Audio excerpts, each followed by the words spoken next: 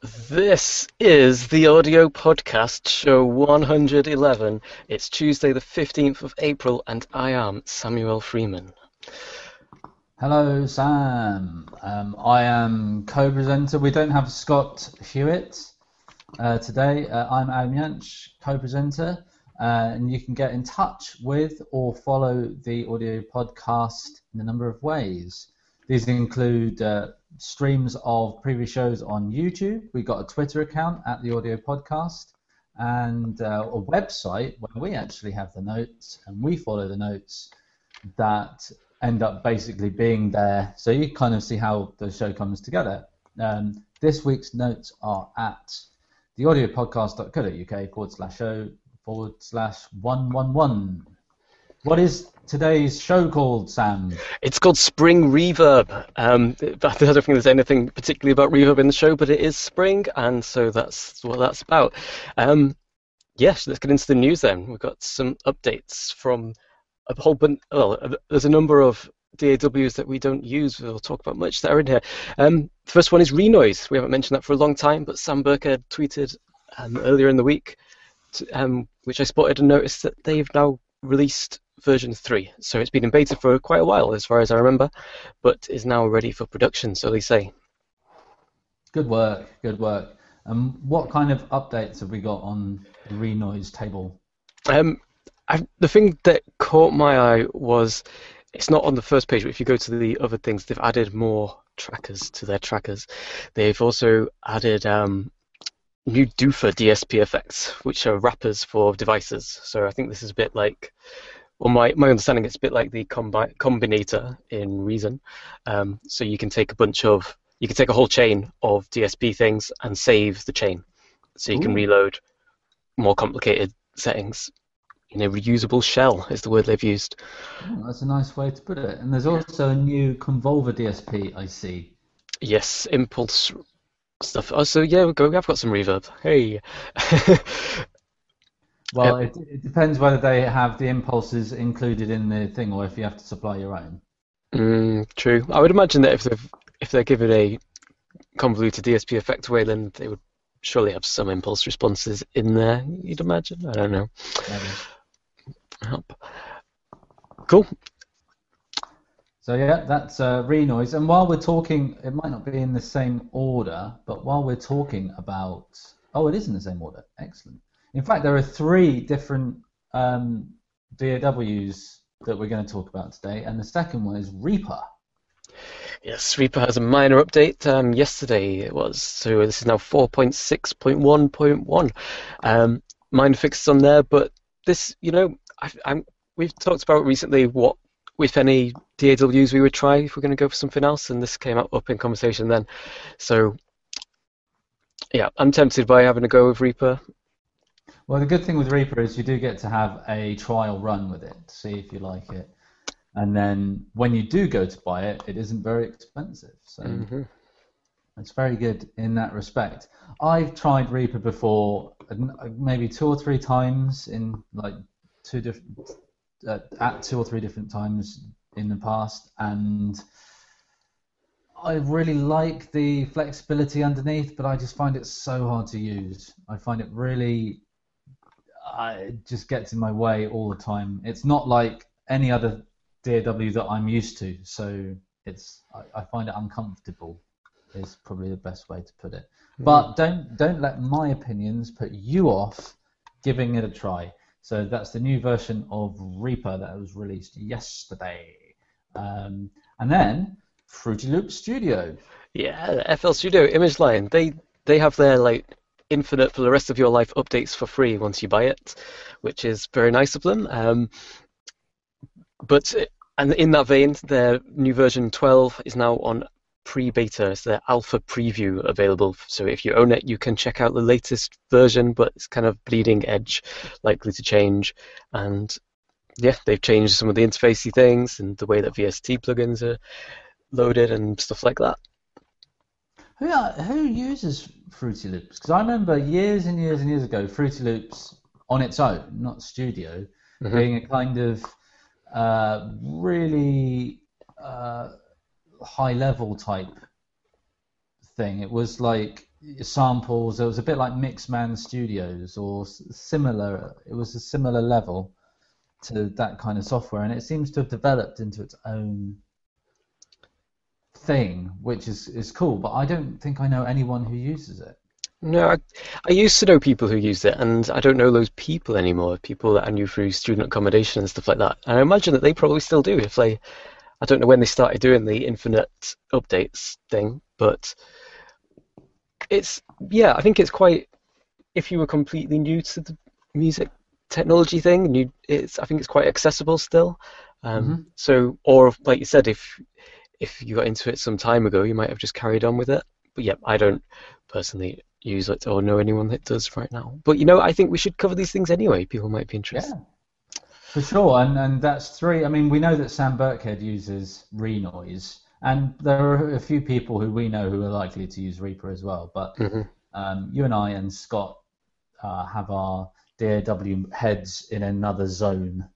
We're somewhere else with our DAW. That reminds me, Adam, has there been an update to Logic this week? That's a good question. And I'll have to say no. Oh, Although I actually don't know, but there wasn't anything obvious about that hasn't glared me in the face and said, "Hey, there's a new Logic update." So yeah. I'm going to say Well, no on no, I did actually check. That was a fairly rhetorical question to provoke a no. that. I did check. There has not been one. um, Okay, good to know. Good to good know. to know. Okay, that's DAWs we don't use updates section over, and we are into the new product section, which has one new product this week. This is going to be a short show, but it's the Gibson memory cable. I love the idea of this. I looked at it and I was like, what's all this about? And then I read about it. I was like, that's a good idea. I am surprised someone hasn't come up with this idea before. So the memory cable is basically a guitar cable with a little recorder built into it, so you can capture your performances in a really easy way as you're playing. So it's a kind of yeah, like a really easy way. It has a memory, a micro SD slot in it, so you can just record it all onto the card, put it on your computer, and it records in high quality. So you can, well, we say high quality. To us, it's medium quality. It's CD quality. But yeah, you can whack it into your DAW and actually use those recordings. So yeah, it's a really nice idea, this one. It also enables you to reamp things. So that was like the first thing that came to my mind is that you can play your guitar through this thing while it's recording into your amp, and then after you've played, you can then replay your performance, put your guitar down, and tweak the amp or whatever separately, and not need to worry about getting the correct level. If you record into your computer, then you go back out again. You have to, well, you ought to go through some modification before plugging it back into your amplifier. Whereas Mm. this is automatically dealing with that. I think it's a great idea. It is So, cool. is it actually available to buy? It's been announced. Is it actually in the shops? I'm not sure. It doesn't actually say on the website. You'd think that it would have like a. Let's have a look, shall we? So on the One thing I noticed about it though was that like this reamping thing's good, but it doesn't because it's in between the guitar and the amp or the guitar and the effects. It doesn't actually record those things. It can't record those things onto the cable. It depends where the cable is, I suppose, in the thing. But you wouldn't be able to record your amp because the amp's at the end of the chain. No, that's what I think is interesting is that you can record the direct, the clean, the raw guitar signal in order to kind of recreate that later without having to play. I think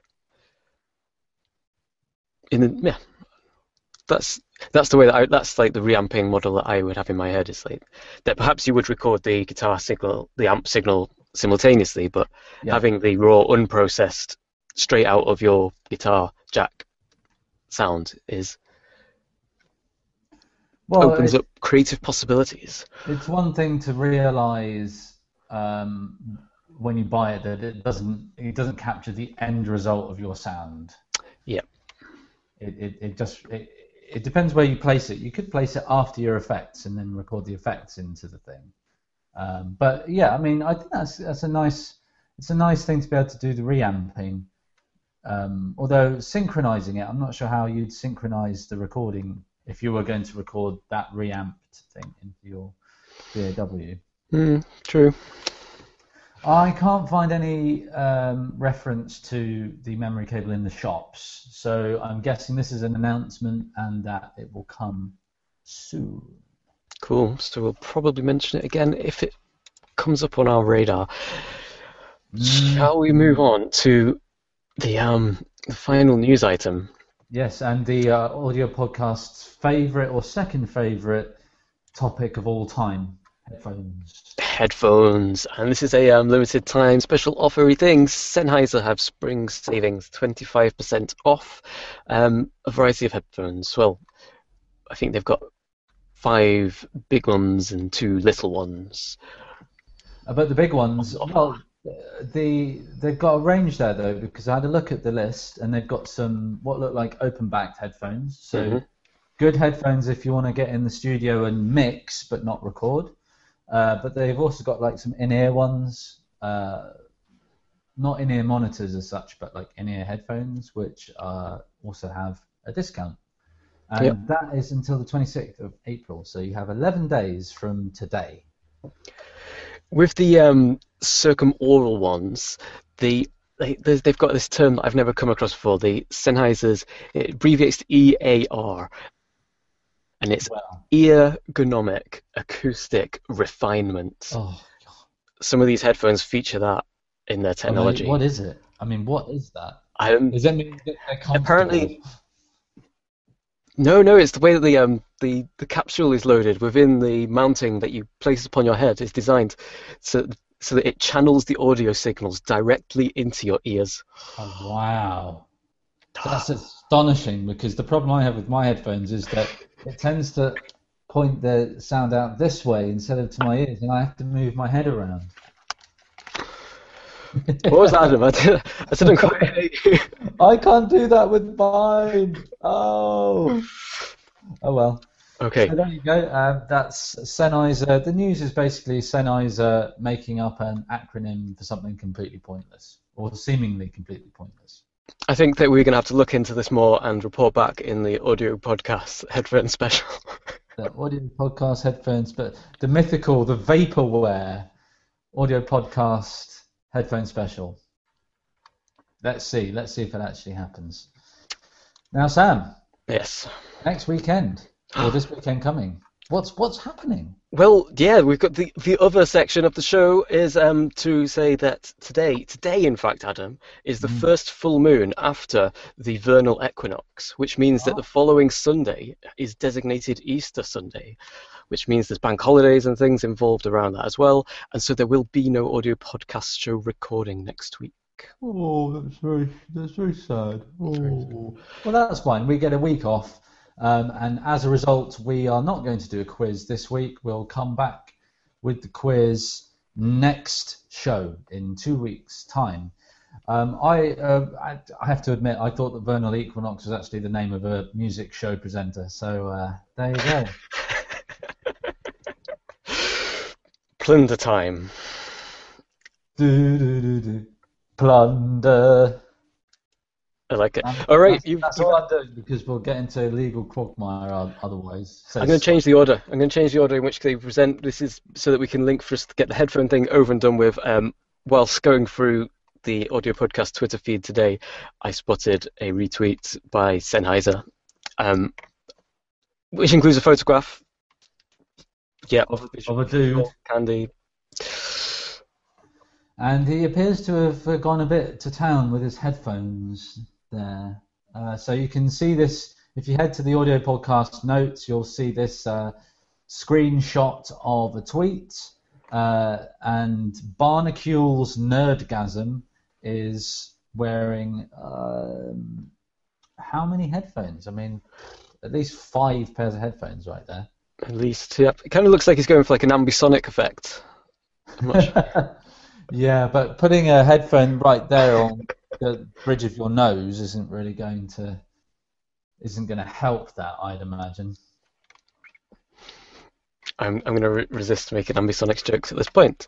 And I'd say that ambisonic jokes are probably underrepresented in the comedy sphere, so I'd just go ahead and do it. No, no. I think I'm gonna just move on and say, what's this? What's this that you've added to the plunder here? It is Synth Secrets. So anyone who is well known of Sound on Sound magazine, that was the most cryptic sentence I just said there, will have heard of the Synth Secrets series, which is a tongue twister, and it started in '99. It ran for 5 years, and it was basically like a complete rundown of synthesis technique from the building blocks out until, well, I can't remember what the last one was, but you can actually go and read all parts of the series at the Sound on Sound website. We provided the link for you at the show notes, the audiopodcast.co.uk/show/111. And you can actually go and have a look at all of the sections, and they're done in order, so you can start from the earliest, run to the latest, and become a synth superstar. Yeah.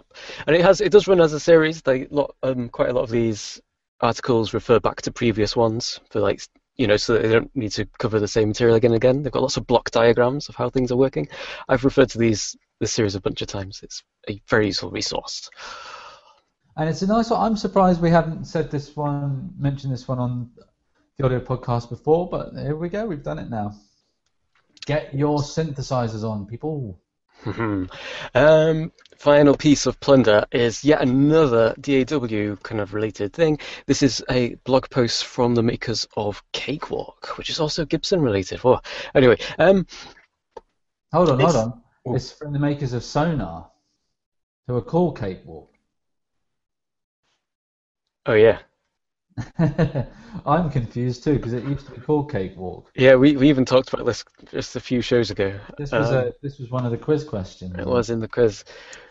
But anyway, the reason I didn't focus on the thing itself is because although they give the examples in Sonar, I suppose, it's general tips for mixing, and they've listed 10 nasty mixing mistakes and possible remedies for them.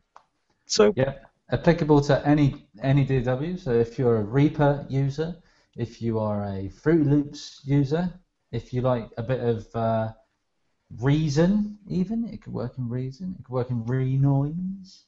I've done all of the Re-based DAWs right there. These tips are applicable, and the guy who wrote it, or whoever wrote it, at the end writes, "Oh, but just remember, these are some tips, but it's not necessarily that doing all of these right means that your music will sound amazing, or the other way around, that your music will become bad because you make these mistakes." Yeah, when I read that line, it reminded me of modern recording techniques, which that says that the golden rule or the good rule. Hang on. Anyway, about there being no rules. Break the rules. There's lots of rules, but the ultimate rule is ignore all the rules. Or at least the thing about rules, and this is a bit abstract. This is maybe not exactly audio podcast related, but the thing about rules is I see them as a kind of, in a creative sense, or a set of guides. So you have to know why the rule exists. Once you understand why the rule exists, then the justification for breaking the rule in certain circumstances is completely fine. That's how I see it. But knowing why the rule exists is significant. That's the path to wisdom. That's an audio podcast top tip. And the good rule in the modern recording techniques book that I was conflating is that good plus good plus good equals good. Oh, okay. But good plus bad plus good can equal good as well. Yeah. Okay. So there we go. We've got some abstract mathematics out of the way, and we have come to the end of this week's The Audio Podcast, which is show 111, Spring Reverb. It's a lovely day outside. I think we'll end the show, and then we'll go frolicking in our respective areas, because I'm down in the West Country, Sam's up near Birmingham. Yeah, it's classed as West Midlands, but it's kind of probably closer to Cheshire than I am to Birmingham, but up there, Okay. around there-ish. Kind of Stafford kind of area. Yeah, North Staffordshire is where I am. Yeah, all right. We can go and enjoy the lovely day. We hope that everyone has a fantastic Easter, and we'll be back, as we said, in 2 weeks. Scott Hewitt should be with us. It should be a blast. Goodbye. Goodbye.